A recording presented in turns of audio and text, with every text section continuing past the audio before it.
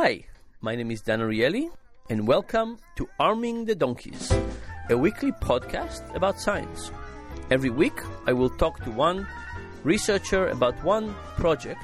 We'll have a chat about what they found and what it means for our lives. Dan's guest this week is Laurie Santos, assistant professor of psychology at Yale University. And Laurie, what do you do? I am a professor of psychology at Yale. I study monkey minds. Monkey minds, that's a nice name. And you want to say something about monkeys cheating? They're good at it? They're quite good at it, actually. In fact, surprisingly good. We thought they were bad for a while, but then we figured out that, contrary to what we thought, they're actually better than us sometimes at it. Better than us cheating? Better than well, they can outcompete us pretty well. So what did you do? What we first did was just realize that they were good at this, and the way we realized this was that while we were down at our field site, we constantly had the unfortunate experience of monkeys stealing from us. What's a field site?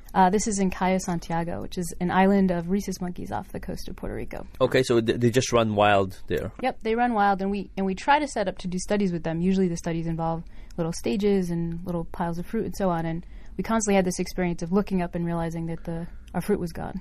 And then we'd see a monkey running off into the hills with the fruit. And they would just come and take the fruit, basically. Yeah, but they were good at it, right? So they only did it when we weren't paying attention.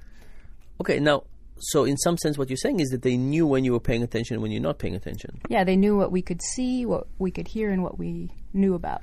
And this was shocking because psychologists didn't think that monkeys had the ability to do this. How do you call this ability? This is called the theory of mind. What does it mean, theory of mind? It means that rather than think about people's actions in terms of just outward stuff like behaviors and so on, we have a theory of the fact that people think about things. We act like we know what's going on inside their heads, even though we can never directly observe that.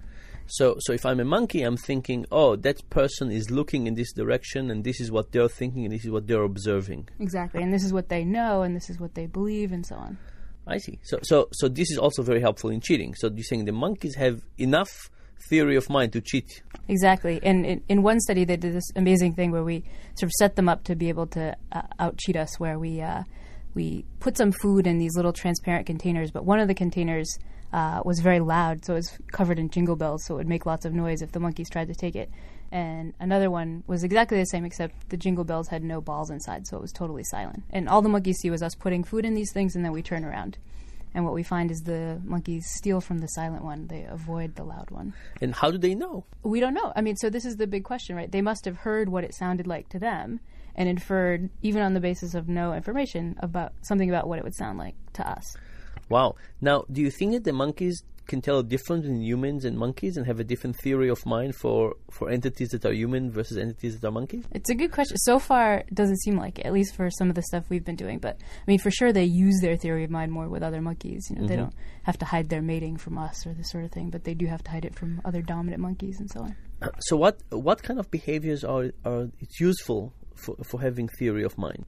It's pretty good if you're a subordinate monkey and you want to worry about what other guys know about and what they perceive and making sure that you're not getting detected. So it seems like over evolutionary time it might have been really good for the evolution of deception and actually cheating others, knowing what others know and don't know. Mm-hmm. So theory of mind is good for cheating. Anything else that it's good for? I mean, it's also good for in humans. We use it for all kinds of things, right? I mean, every great work of literature involves some theory of mind, right? Romeo didn't know that Juliet didn't know and all this stuff. I mean, the monkeys don't really use it for that, but ultimately, perhaps from deception came, these abilities that we use for these grandiose things. Actually, really? So you think that deception was actually the foundation of actually the development of all of culture and art and all of those things? Well, perhaps. I mean, so monkeys don't have any of that stuff, but they use these abilities a lot for deceiving others. So perhaps so. That's a very comforting thought. So you're basically saying Madoff and the scandal in the stock market could actually lead to a new level of heights of culture at some point. It's saying that if you want a species who is as cultured as ours, you got to take the Madoffs as well. I see. Well, that's very nice. A very positive, inspirational. It's a good view. Thank you very much. Excellent. See you soon. This has been Arming the Donkeys, a weekly podcast with Dan Ariely, professor of behavioral economics at Duke University. Learn more at predictablyirrational.com.